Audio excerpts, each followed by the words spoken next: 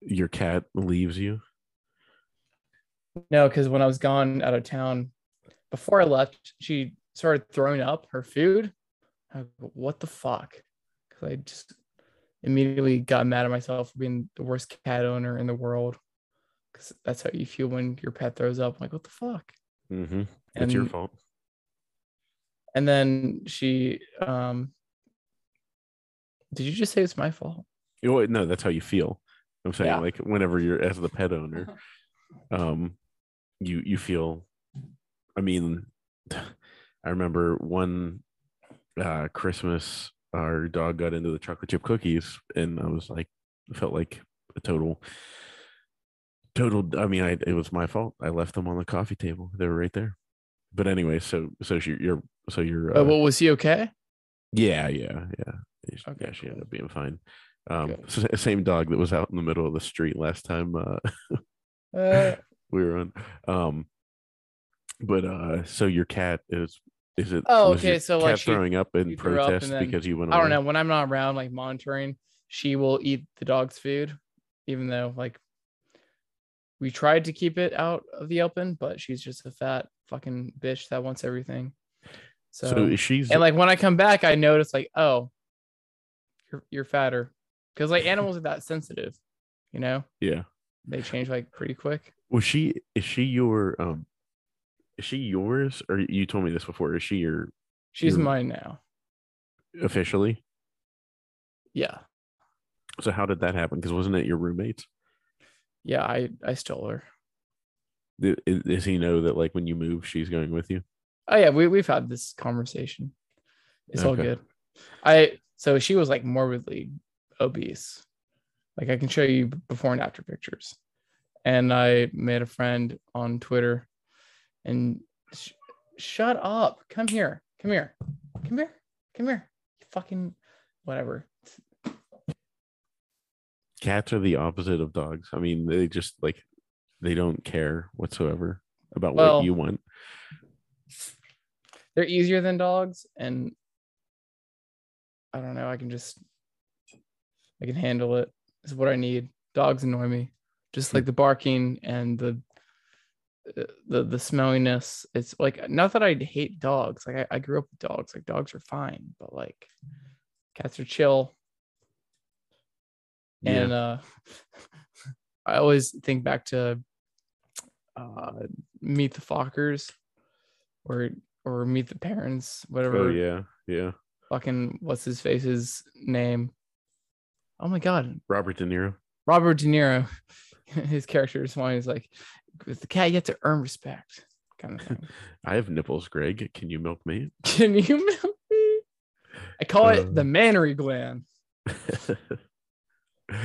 Oh, such a good movie. Anyway, So, so you left your cat, abandoned your cat, to go to an event. Where was the event? it was in Houston So because that's Ron Paul lives in how Lake far Tracy. away from It was, it was Austin? a, it was a 3 hour drive around.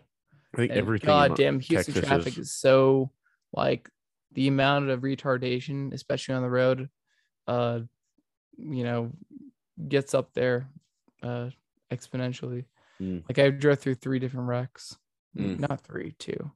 But it brings out the worst in me because like I'm not like the best driver, but I'm not a terrible driver. But I can notice like I was just being like more careless. So it's like in the air, it's contagious to be a shitty mm. driver. Then you should But never anyway, I went drive on the to 405 out in California because that's the worst.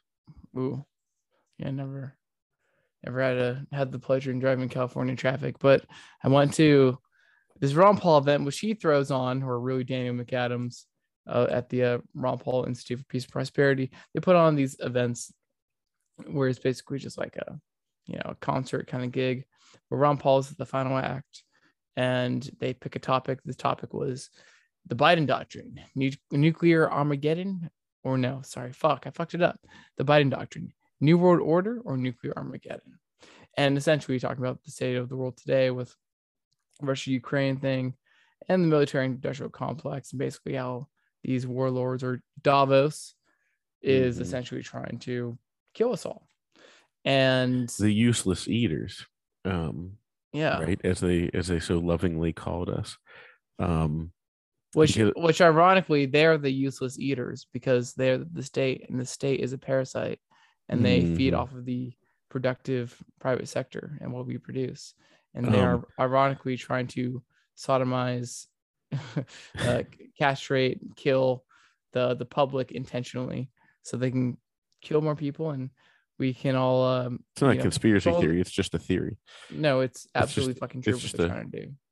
Yeah. um So before we get rolling on the event, I do want to shout out the BitBox02 hardware wallet.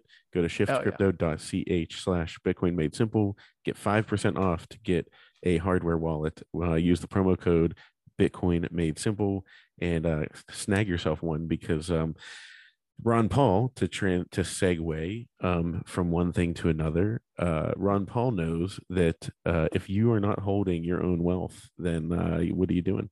You got to get it off the exchange. Ron Paul also is featured in the 3-part series that Richard James, filmmaker from Australia, made. That he made a couple of a couple of documentaries, and we have them on Movies Plus called Money and State. But I love the opening line, I think, of the second one, and it's Ron Paul, and he says, "If somebody asked me to explain the Federal Reserve in 5 minutes, I would say I don't need 5 minutes. The Federal Reserve is a scam." Any questions? Um, and I was like, I just love that quote. So obviously he's the most based, and I'll be honest, from my perspective, like probably until I was like a Bitcoiner, I was like, oh, Ron Paul's like that weirdo, like, third party candidate type, like kind of in my eyes was like Ross Perot, basically. Where it was like, is this like oddball guy that nobody, he doesn't, nobody's on his side. Nobody believes him. Like he's kind of crazy. He talks these crazy theories. Um, and I was like, I could drive with him on a couple things, but overall, it just, I think to the average American, you hear Ron Paul and you think, well, I mean, that's that guy with the crazy libertarian ideas. Um, but I don't know. He seems to be pretty right about some stuff. Yeah. He's right about absolutely everything. So walk us through, what did they talk about at this event? I mean, so they talk about the Biden doctrine and everything, but like, what was the nitty gritty details that Phil Gibson walked away with? I mean, nothing that I already didn't know, but it was essentially We'll reiterate it for people like me that are, smooth brained. yeah, a little smooth in the brain, a little smooth in the brain. That's what I'll say. Yeah. We're all a little smooth in the brain. I keep smoothing Smoothness. it out with these Sam Adams. This is not sponsored, but if Sam Adams wants to, um, all they have to do is send me a case of beer for free. I'd talk about it for like a year. Yeah. But anyways, Yeah. So I can sum it up in Tom Luongo's speech. But the way that these events work is that Ron Paul is the headliner, of course, and then he invites, 3-4 other people in front of him to speak. So the order of operations for the program, the act, the lineup was Dan McAdams, who is like Ron Paul's first mate, is the other guy that you see on the Liberty Report, and just great foreign policy guy, libertarian, talks about the military industrial complex. And so he opened, and then it was Scott Ritter, former Air Force guy in the 80s, like literally like was doing it like in the age of Top Gun, and just a geopolitical commentator. And then it was Tom Luongo, who I basically, oh, he was one of the talkers. I didn't know. Yeah. I wouldn't have gone God, how otherwise. dumb do I sound? He was one of talkers. He was used one of them talkers. He was one of the people. He was one of the people down there using his voice, wasn't he? Yeah. God, geez, I got to move. Like, I'm not going to insult West Virginia without. No, I will. I'm going to move 150 miles south and just become a West Virginian, picking up roadkill off the side of the road for dinner. Yeah, there you go. So it was Tom, and then there's intermission, coffee break, and then Lou Rockwell. If anyone doesn't know who Lou Rockwell is, he basically founded the Mises Institute in Auburn, Alabama. Oh, nice. Him and Murray Rothbard, God rest his soul. Lou's speech was great. If I could pay attention to it, like, God bless that man. He's 77. His health has seen better days, but it was just really sad because you could tell that he was like struggling to turn the page of like it was really sweet. He had a walker up there, and like they set up a ramp for him to use to get up there because he's Lou Rockwell, and like people kiss his feet and worship the ground he walks on because he made the Mises Institute, and he's written great articles in LouRockwell.com and all this great stuff. But they set up like a little desk for him, and he was reading out of a binder with laminated pages and like 20 font of what he's going to say. I wish I had that binder. But and then the final act was Ron Paul. I've been to one of these events. It was in 2019. It was called Ending the War on Drugs. And stop sneezing. What are you doing? Psst, come here. For those listening on the podcast, Phil's cat is sneezing. Yeah. She's just mad because did you hear that? her. Oh yeah. That's funny. We do this raw, so it's just raw. going straight up. So we don't raw dog it, we raw cat it. Oh. I'm gonna get a bunch of weird comments now. Please don't judge. And I've been in one of these things. The last one I was at was 2019. It was called Ending the War on Drugs. And like Ron Paul was great, but he was particularly energetic, like the most lively. At this one or the last one? This one in comparison. So 3 years later, he had more energy. Like whatever the opposite of adrenochrome is, Ron Paul was doing it. Like, and I say opposite of like the good side, not the evil drinking baby side. Mm-hmm. So whatever the good guy equivalent of that is, that's what Ron Paul is doing. Come here. Fucking needy. Was his son there? Rand? No, he wasn't. Rand's doing, I guess, big boy things because he's a senator or whatever. But anyway, so it was all talking about like the current state of the world, the war in Ukraine and where things are going, and how these people basically will not stop at anything to maintain their power and control. And it really all ends in potentially nuclear Armageddon. And Tom's speech was just the most concise way to wrap this up, because stop meowing. It's fine. I'm going to scare you under the bed. There. Okay. Problem solved. He talked about how, people say that geopolitics is a game of chess. Like, oh, Trump is playing 5D chess or whatever. Or, China is sitting in the back waiting to make their next move on the chessboard. And it's not that. It's more complicated. It's like a game of Go. And Jeff Booth talks about this a game of Go his book, in his book. The Price of Tomorrow. What is Jeff Booth's book called? The Price of Tomorrow. Yeah, The Price of Tomorrow.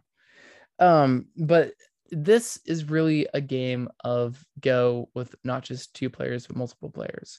So with Go, it's really just like it's a strategy game to where you want to conquer 51% of the board and you win. And you do that, like, say that you have black stones and your opponent has white stones, and you basically want to circle where the white stones land. So you just take that territory, like you circle them, whatever. You take the white stones off the board and they're your white stones now. And so you're doing this at the geopolitical level, but Indians have purple stones. Iran has green stones. Saudi Arabia has yellow stones. China has red stones. Russia has black stones. The West, America, Europe have white stones. And we are coming to the point where during these strategy games, everybody looks at the board game at the game board, and they go, okay, you everyone, go in the back room. We have to talk, because they realize that whatever move they make, they're going to end up losing, and all the power is going to consolidate to one player, and that's Russia.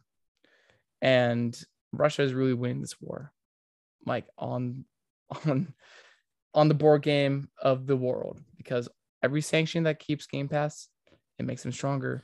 Plays into their hands. They are controlling the price of commodities because, reasons. They sit on the majority of the world's oil, soil, wheat, all these things, and they're coming back from like their currency like just going down by saying, hey, you want all these nice commodities that really control the price of everything else in the world? Pay us some rubles or gold or eventually Bitcoin.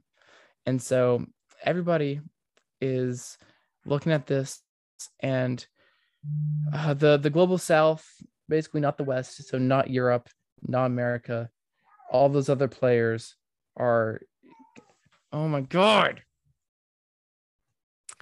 Phil is going to fight this cat now. Self-entitled little bitch. This is because he went away for the weekend and left his cat to fend for herself, and she ended up getting really fat. But this is a dramatic pause. I will use this opportunity to mention that you guys should go get the Bitbox O2 hardware wallet. Legit the best hardware wallet I have used. Simplest, easiest to use, and it is a pretty good looking hardware wallet. So go to shiftcrypto.ch/Bitcoin Made Simple. Use the promo code Bitcoin Made Simple to get 5% off. But seriously, it is, you need to get your Bitcoin off the exchanges and do it quickly, because before you know it, there's going to be laws in place where they'll say, yeah, you can't take your Bitcoin off. You can use it from here. We don't want that. So yeah, go to shiftcrypto.ch/Bitcoin Made Simple.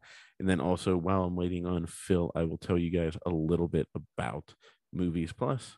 So I tweeted out, and we passed 250,000 downloads of our app, which is pretty crazy.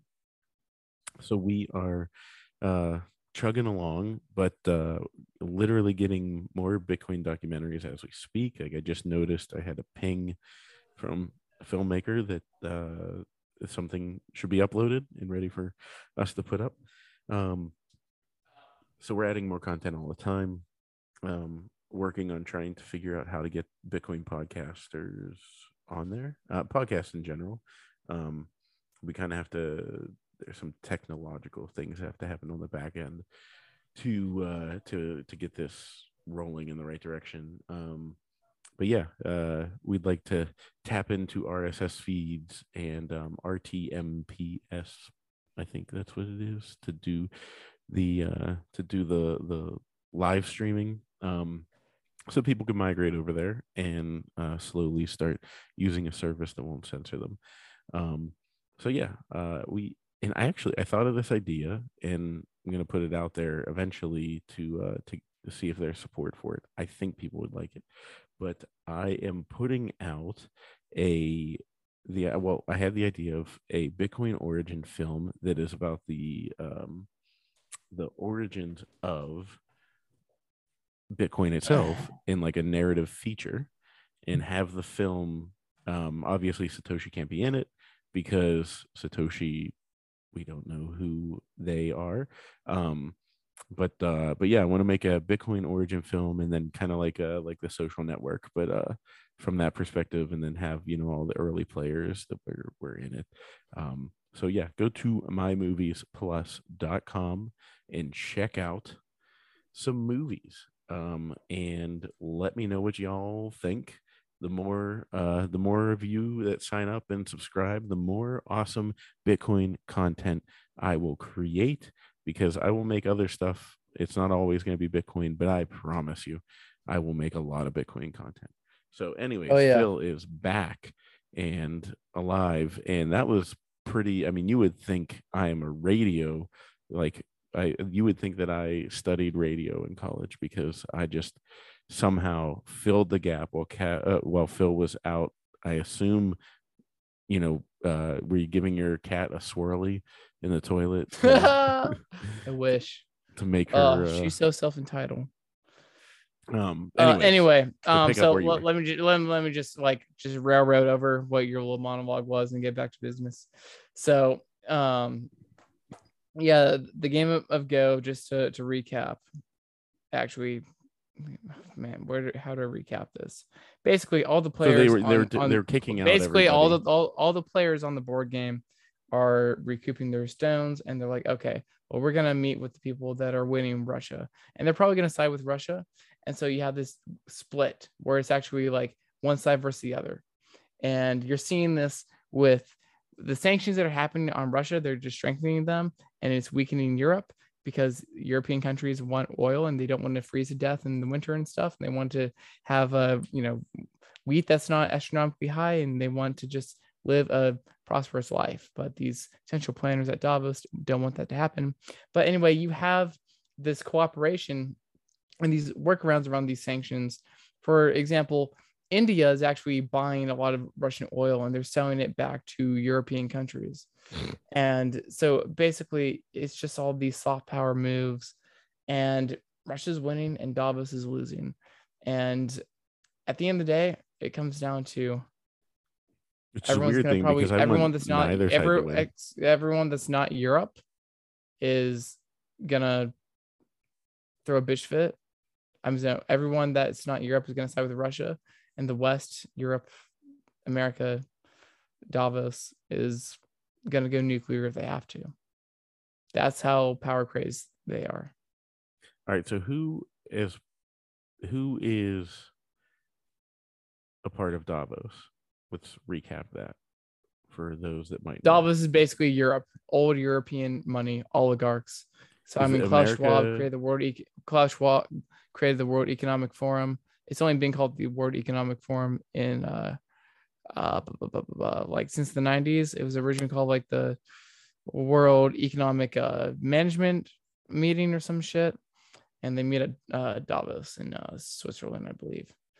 I need to work on my geography. So I'm actually going to have Ansel Linder on this week to talk about some of this stuff, because he did a deep dive on Fed Watch, and he also is a fan of Tom Luongo, but he disagrees with Tom and I, or really Tom, because I've co-opted his thesis, but he disagrees that the Fed isn't going to stop tightening. He thinks that they might pause, where at the end of the day, this is war, because the Fed is fighting to maintain its dominance and the power that it has over the global economy by being the shepherd of money, and being just wielding the power of like the money transmission mechanism. And Davos wants to undercut that by basically replacing the commercial banking industry and just have the Fed issue a central bank digital currency. And so you don't have all these banks just going through the process of making money off interest payments that people pay them for loans, because that's how money is created. Like, it's not just a money printer. It is to an extent, because the Fed creates money or treasuries out of nothing, and then the Treasury Department issues those treasuries. But there's still a process in it. It's like with MMT and CBDCs, at least they don't bullshit around their evilness. They're just like, yep, Fed makes money out of nothing, and you have money now. Deal with it. You're welcome. Mm-hmm. Don't you love us? And there's actually like a process in the current system of that we know of as like American capitalism. And I mean, that's how the Federal Reserve System works. Like, banks are all following like the same reserve standard, and they issue out loans, and the deposits are essentially creating the loans, because they take the deposits that the customers put in their bank account, and they take that money and like rehypothecate it and use it as a loan. And you have that liability and an asset being both the deposit and the loan at the same time. And you have fractional reserve banking, which is what makes this possible. And so that is how it's quote unquote printed or created out of nothing. And it's also printed when they issue treasuries, because that's how the debt is monetized, because treasury is a bond, and people in the market, primarily the banks, the banks are actually the ones that scoop up the I believe 50% of the bonds that get issued or the treasuries that get issued by the Treasury Department. But when people use their money to buy these bonds, that is how the debt is itself monetized. So there's an actual system in how this works. And But Davos they and the want to European eliminate. Union, Davos wants to eliminate that system. yeah, exactly. They want to cut out the banks. They think that they're a middleman, but they're a strong, powerful middleman. Um, kind of like in parallel, how powerful middleman can be, because India acting as the middleman to buy oil from Russia and refine it, whatever they do with it, and sell it back to Europe. Middlemen are very powerful in that way. And so you have this decentralized. I know it sounds strange to say the Federal Reserve system is decentralized, but it kind of is. And they have like Centralized from they're the all the standpoint banks of are Davos. all the banks are shareholders of the Federal Reserve. And basically this is just too robust of a system to go up against. And Yeah. Powell and his henchmen and Jamie Dimon, which by the way, Jamie Dimon has not been to any of the Davos meetings this year. He wasn't. I don't think he was there this year, and I don't think he was at virtual Davos last year. So this is the example of the bifurcation that you're seeing in the global monetary system. And basically getting back to who is Davos, who comprises them, it's just like old European oligarchs.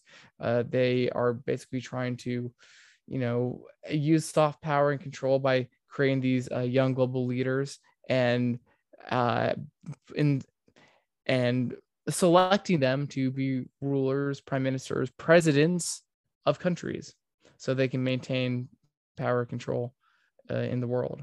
And which is amazing. I mean, if you've ever seen the Klaus Schwab, where he's like, "We're very happy to have Prime Minister Trudeau," and it's like, are you kidding? Like, they're just openly, yeah, it's kind of funny. Like, if you look at it from a movie perspective, and it's happening in real life, like the villain, they can't help themselves, but they have to take that moment to gloat about what they're doing, and you're like, dude, you're bragging, but you're actually confessing.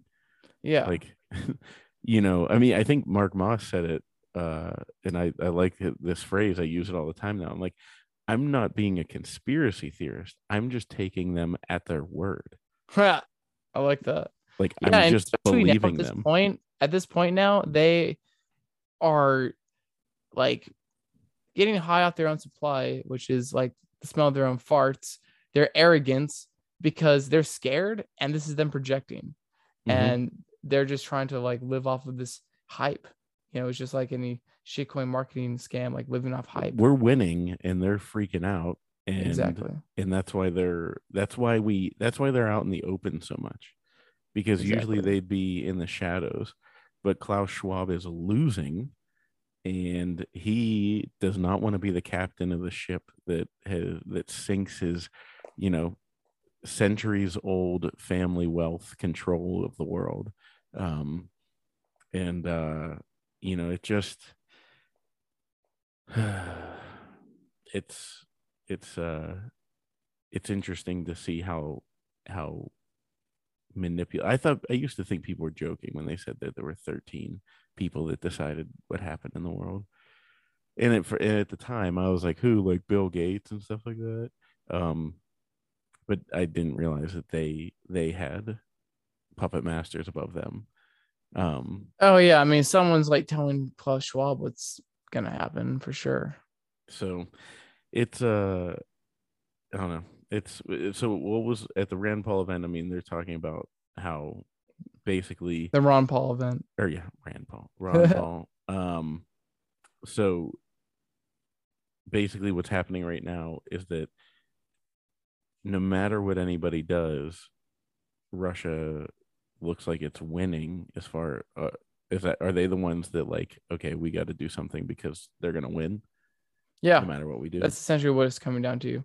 Davos is, well, all the other powers that aren't part of Davos are even probably countries within Europe, because I mean, this past week they basically I forget what it's called, but Boris Johnson, Prime Minister of Britain is getting like a no tolerance vote or whatever it's called, Vote and they're trying to no get rid of him confidence. because he's just not really a part of the Davos train. He's been incompetent, and it's really ever since like Brexit actually went through, because with Brexit, you basically had the United Kingdom, not I guess maybe not the UK.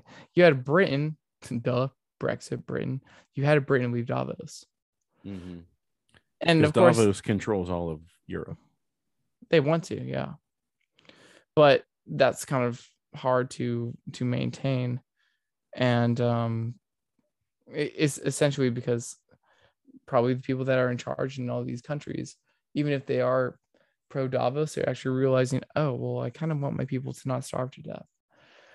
And you just have this like political power grab, like you have more bifurcation. And I hope it doesn't come to nuclear war, but these Devosian neocons, just people that hate Russia, and more importantly, just people that hate self-sovereignty of any nation, and they want to have that new world order and want to have it on their watch. Yeah, I mean they're not They will do exactly. absolutely everything they can in their might to maintain that. If it means nuclear Armageddon, then so be it. I mean, I think that there will be a lot of saber rattling in that area. Um, but I don't know what's going to happen. I mean, I honestly thought that I mean, maybe I was hoping that the Russia thing was going to be a lot shorter. I thought it'd be maybe done by now. Yeah, Um, no, I don't think it's gonna end anytime soon, because I mean Putin's actually try to have like a sit down and diplomacy, and it was even Henry Kissinger, which I brought up a couple of Newsmade symbols ago. It like the contrast between the way Henry Kissinger looks at this and like how George Soros looks at this, like when you watch those interviews, just the difference in the mannerisms. Kissinger's just kind of calm, cool, collected, and like, hey, this kind of blew up in our face. We need to have like some diplomacy before it gets worse. And you have the Soros people that are just shaking and like quite literally, and are just watching all the power that they have melt away as the money system is being evolved, and they won't be able to be the rich quintillionaires anymore. And it's all really primarily, I would say, Russia creating this commodity backed currency, the ruble. Like, you want all this stuff from us, you have to buy rubles, and like it's a soft power tactic. And so mhm. if they don't go nuclear, like nuclear is like the nuclear option last resort. So they're first going to try to probably assassinate Putin. And there have been attempts, like with any leader of any country, but he's like the big threat. And And by the way, this isn't us. Like, we're not supporting. Like, we have bad guys that are trying to do things to other bad people. yeah, there's no good guy, bad guy here. Because I mean, there's. Well, you know what? I would probably disagree with that a little bit, but whatever. If you Don't don't, get yourself in trouble, Phil. oh well, I guess Yeah. you'll have to censor me off the network forever. No, no, no. I'm kidding. I mean, I don't like, because I mean, attack it. Like, I can't ever be for anyone being like, like, just be like, yeah, like, it's no big deal. People are getting attacked. Granted, that's happening all over the world, and we're ignoring it in many other places. But yeah, I mean, it's hard to see how this isn't a. I mean, it kind of all made sense to me with the Gladstein article of like the petrodollar, and like that really reshaped my view of a lot of geopolitics. And I mean, it was like the signpost in early February whenever Russia said they were going to accept oil, or were they were going to accept rubles or Yeah. yuan. for oil, and I was like, I was like, we've got a problem. Um, and but I mean, sure enough, within a month, like they're invading, and it's just. I Yeah. mean, the thing that sucks about all of this is it's all these oligarchs, all these heads of state that are trying to have a wiener measuring contest, um, and project their power. And the only people that get hurt are the regular people Yeah. everywhere. I mean, that's how it's always been, but this is just, The latest iteration of it. yeah. And it's more than likely going to get much worse, and it has to. It has to get worse before it gets better. And Why does I it have foresee to? I foresee a very painful recession coming up. You're talking financially, right? Well, financially, culturally, I mean, when you can't afford groceries, people get mad. So I mean, gas prices like all time high. Who would have thought that gas prices were going to hit an all time high before before Bitcoin again? But it's just it's reached the level of absurd. And I'm not sitting here saying like, oh, I'm like living a posh life and everything's so super uber comfortable. Um, but like I know that there's people that have tighter budgets in everything than I do in life. And I just can't imagine how much that hurts, like going to the gas station. Like I mean, I literally wouldn't go anywhere. And you know what I mean? Because like the fact that like for me, yeah, it's like for paying for gas is just like it's almost like one of the utility bills where it's just like, all right, it's fixed cost. Like yeah, I spend X number of dollars on gas every month is what it is. Um, but now it's like I mean actually I'm like, oh God, like $96 to fill up my tank. Like yeah, what in the world? But like I don't know, I just can't imagine. That's me. My side is I just feel bad. Um, I feel bad for people. yeah. I mean, I can see gas prices getting lower. Ansel kind of had a theory about this. I don't want to try to reiterate what he said because I'll butcher it, but I mean, it's a pricing signal, right? It's a price mechanism. And I mean, Putin himself doesn't like want gas crazy expensive because that basically, I guess, overvalues the gassing, oil and gas industry in Russia, and not enough focus and capital is allocated to the other sectors of their economy.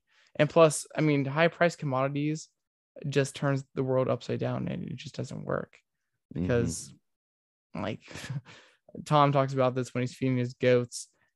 Uh, hay shouldn't be like 10 pounds for like the cheapest kind of shit that you get, and that will last like his goats like a day.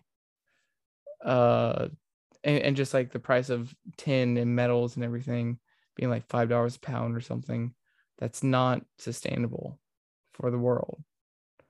No, And so I don't think Russia even like wants this to happen. They really don't benefit from this in the long run.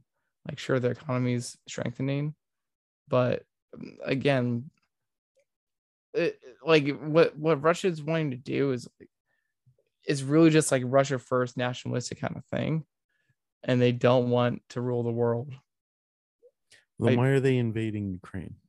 because the war started in 2014 and NATO was expanding or trying to expand on the Russian border and push Russia's buttons and piss them off, because it's frankly just like I mean, war is European profitable. racism towards Russia, because Russia isn't part of Davos. Like, sure, Putin went to Davos, but it was so, what are my enemies thinking? I mean, this is like judo KGB shit. Like, Putin literally knows judo. And so this is just what you have to do to play your cards right and play it safe, and just know what your enemy is thinking and is planning on doing. And so when you have a massacre of people of like 14,000, 16,000, whatever it is, ethnic Russians die on your border. And you also have biolabs that are creating COVID on your border as well. And you keep having like these NATO expansion policies. I mean, not policies, but, testing nuclear missiles on your border, even if they're mid-range or whatever. You're trying to pick a fight is what you're doing, because that nation, which is Russia, doesn't want to go along with this new world order, European technocratic, like, faggotry is what it is. If you need to censor that out, like, go for it, whatever. But is essentially when you have a nation trying to be a sovereign nation and try to live by the rules of international law that were established when the UN was formed, and then you have this quote unquote rules-based order that the West is trying to abide by because they want to swing their big nuclear dicks around and they think they're hot shit. Well, that's a threat to your nation. And so that's all this is. When one country steps out of line and they don't go with the New World Order agenda, I mean, so the New World yes, Order. I believe that it was a Russian invasion, but Putin made the decision of when to invade because he would have had to anyway. I mean, I think it's, and I think that's where it gets confusing for the average person because, yeah, and like this is not like the like popular opinion because this isn't on fucking Fox News or whatever the hell mainstream media thing like you watch. Yeah, even in like the Bitcoin space, it's so. It is pretty. I mean, people are like afraid to even talk about this. Yeah, but I mean, like you have to. I look at it from the perspective of, in normie land, it's like people are like, oh, the UN. I mean, they're all good. The New World Order, like. If you looked at on the surface what the World Economic Forum did, you'd be like, yeah, I mean, seems all right. But overall, they're obviously, or they're it's kind of a wolf in sheep's, clothing. But I mean, I think it has to get worse before it gets better is a positive, because average people they don't have to understand geopolitics, but they understand how their everyday lives are getting worse because the high gas prices, high prices in groceries, and the same Davos policies that are backfiring and causing high prices and everything because of sanctions. The same policies are making having gender reassignment at age 12 or whatever, and just the cultural deterioration and destroying the sovereignty of people and families from the inside of the country. People are standing up, mom and dads going to parent-teacher conferences. And I mean, it all boils down to the midterms. And again, this all goes back to bifurcation of power and what this is going to end up looking like. So, and people, like, even in government, don't want to toe the line on this. I mean, it's split, yes, but I mean, people have had enough and they want to change.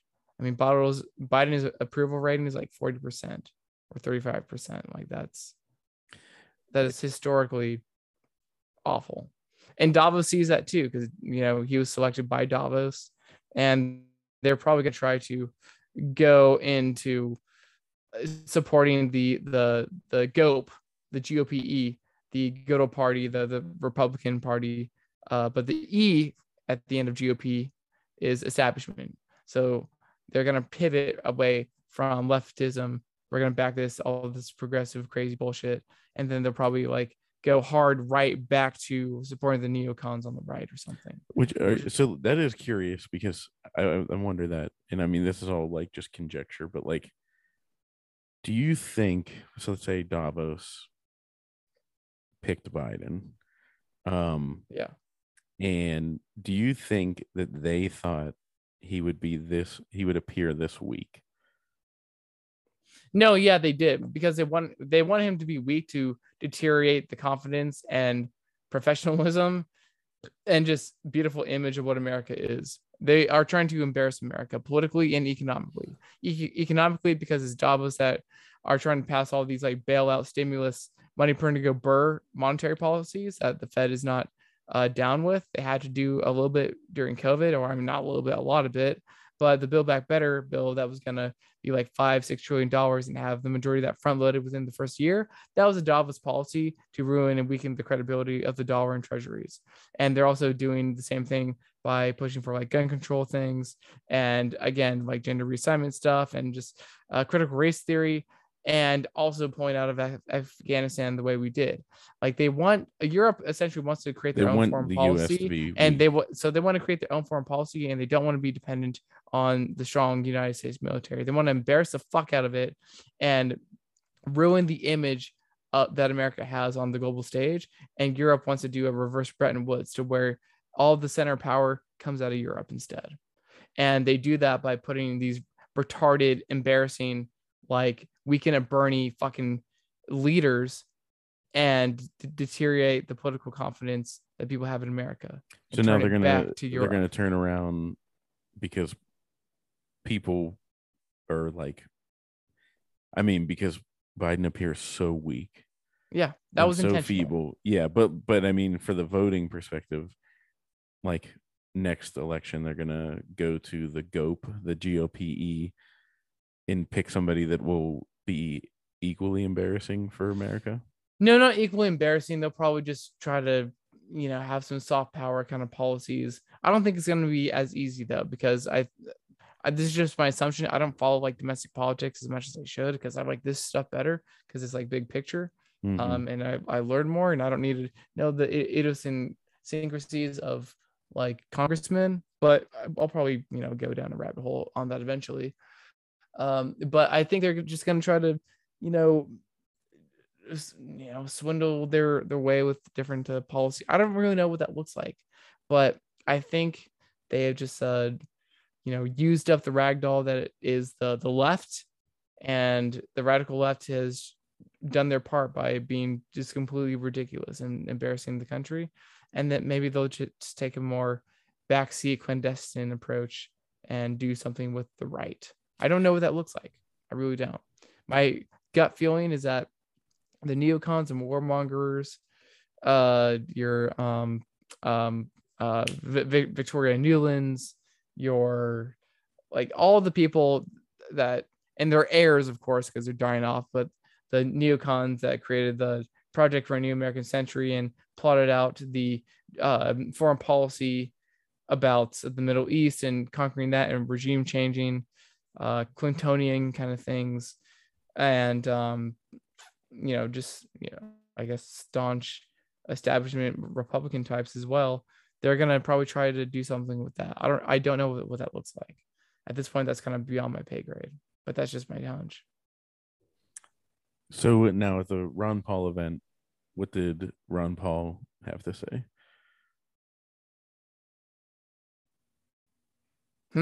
What did Ron Paul have to say at the event?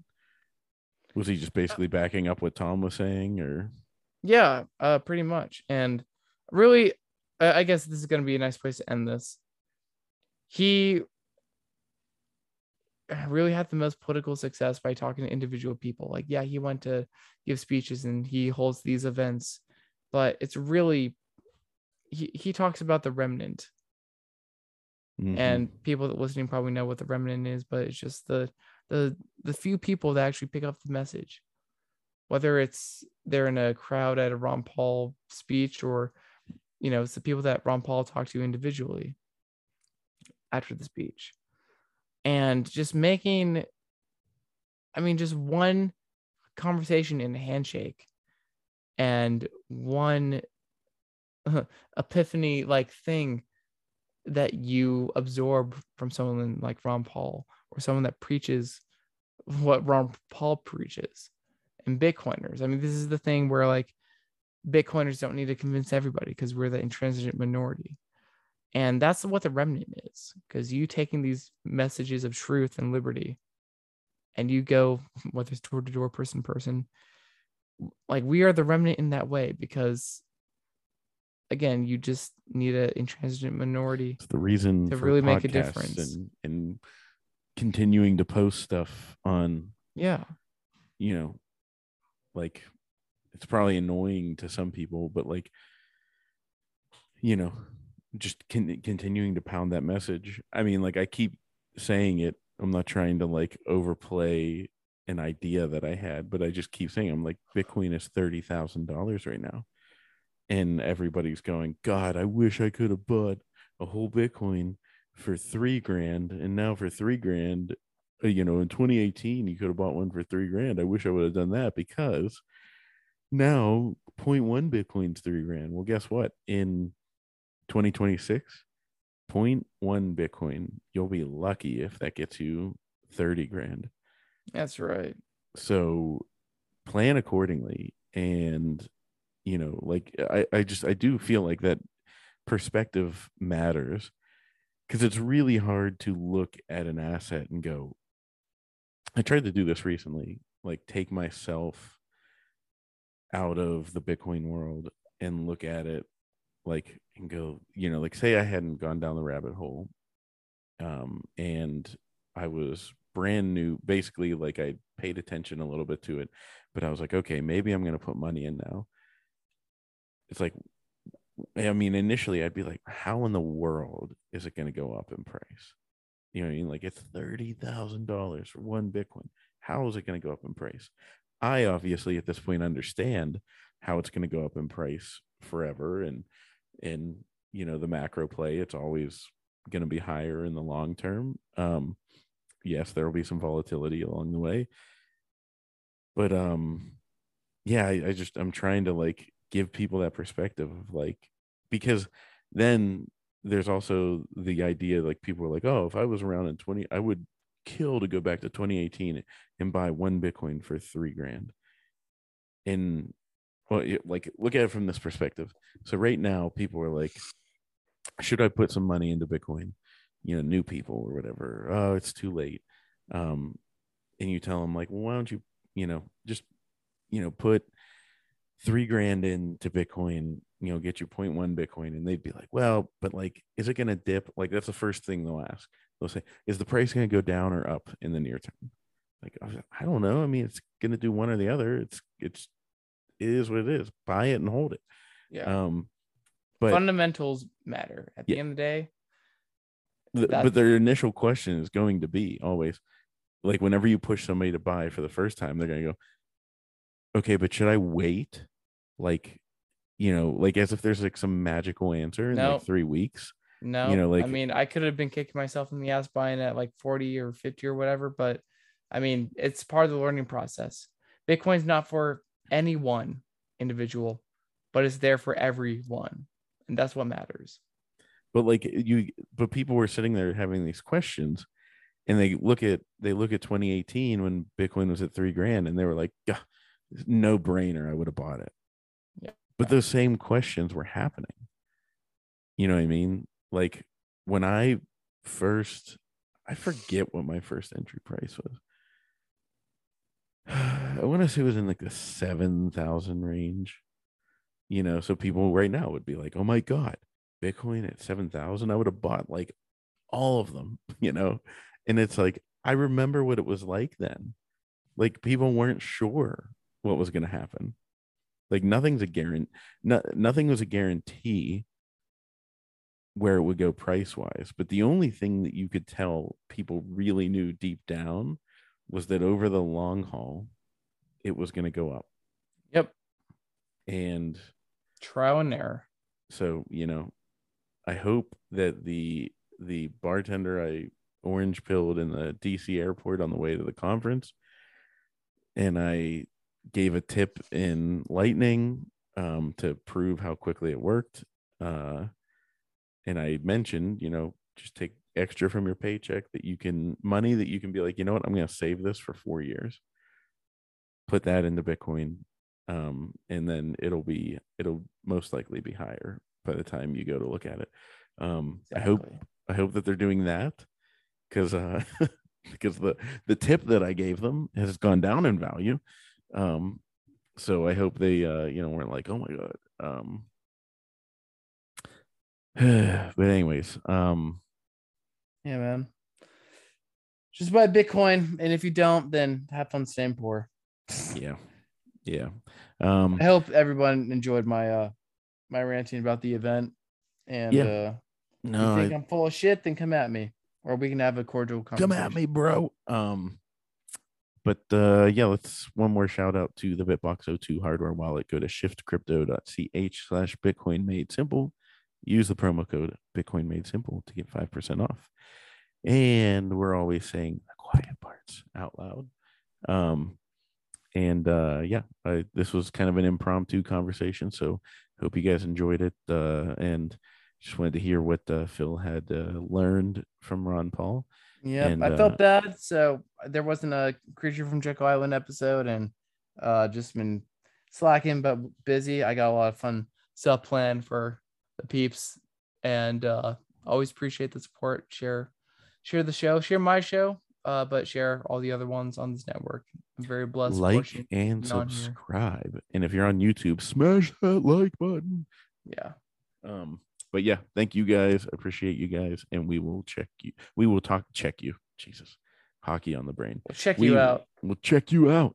We will Dad ass. We'll talk to y'all later. That's Texas. Talk to y'all later. See y'all later.